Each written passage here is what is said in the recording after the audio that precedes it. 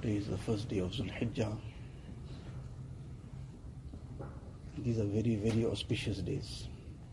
First 10 days of Zul Hijjah are extremely auspicious days in terms of the rewards and the blessings that Allah Ta'ala descends on those who are engaged in amal. These blessings, these rewards, these sawabs, we take it for granted. That fine, it's a very good thing, but maybe I have enough already. It's the kind of thought that might not be the way that we might say it, but how we deal with the matter, how we approach these occasions, it is as if we feel, alhamdulillah, I am satisfied, I have enough. Whereas the issue is that what has already been accepted, how much do we have guarantee of that? That whatever was done was accepted. Is anything really, is it of that caliber, that quality that can be presented in the court of Allah Ta'ala? If Allah Ta'ala accepts it, it will only be His grace.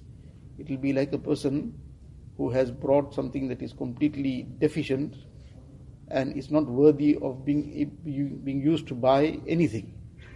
But the person who is selling some item, he just overlooks it and he says, doesn't matter, he wants to actually give it for free. But he says, okay, you pay with that. But he knows that this is a completely counterfeit note. There is nothing that is worthy of anything in it. But just to make the person happy, he says, bring your note and you can take it, doesn't matter, I sold it to you. Meanwhile, he gave it for free. The reality was that he didn't take any payment for it. So Allah Ta'ala accepts any of our amal. It is nothing but this. It is only His grace, it is only His mercy that He has overlooked whatever the innumerable deficiencies were there, and He granted whatever rewards were on it. So when this is our condition, we have to be trying to do the maximum and acquiring the maximum. Perhaps that one particular amal Allah Ta'ala might become happy with, and that might become the means of our acceptance. When Nabi Sallallahu Alaihi Wasallam was on one expedition, 3 Sahaba were with him to take turns and ride one particular one camel, because there were so few animals available. So 2 or 3 Sahaba, Hazrat Ali radiallahu ta'ala an, another Sahabi, were together with Nabi Sallallahu Alaihi Wasallam, that they would share this animal. Others were all apportioned. So each one would ride 1/3 of the way and walk 2/3 of the way, because 3 people are going to share the same animal. From the time of Nabi Sallallahu Alaihi Wasallam would come to walk, Ali radiallahu anhu would offer that I will walk in your place. You continue riding and I will walk in your place. The other Sahabi would also offer the same. Nabi Sallallahu Alaihi Wasallam's response used to be that you are not stronger than me. So if you can walk, I can walk also. You are not stronger than me. Ma antuma bi aqwa minni. Wala ana bi aghna anil ajri minkum. And neither am I less in need of the rewards than you. If you need the rewards, I am also in need of the rewards. Nabi Sallallahu Alaihi Wasallam, he is saying, I am in need of the rewards. So therefore I want to walk also. My turn, I will walk.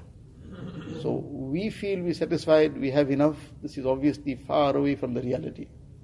So these occasions that come are not to be taken for granted. This is also part of the qadr and the appreciation of these great times that a person uses it correctly. Now instead of engaging in what he's supposed to engage in, exerting a little bit more effort in doing what he's supposed to do, person whiles away the time in futile things, in useless things, and Allah forbid, things that are impermissible. And this is a major ingratitude to Allah Ta'ala. And to the extent that a person is ungrateful, then the danger is that the tawfiq gets taken away. Let alone in these times, in other times, in any time, the tawfiq is gone as a result of that ingratitude. So the virtue of this, just one hadith sharif, that when Nabi Sallallahu Alaihi Wasallam says that there is no amal more beloved to Allah Ta'ala than the amal that are performed in these days.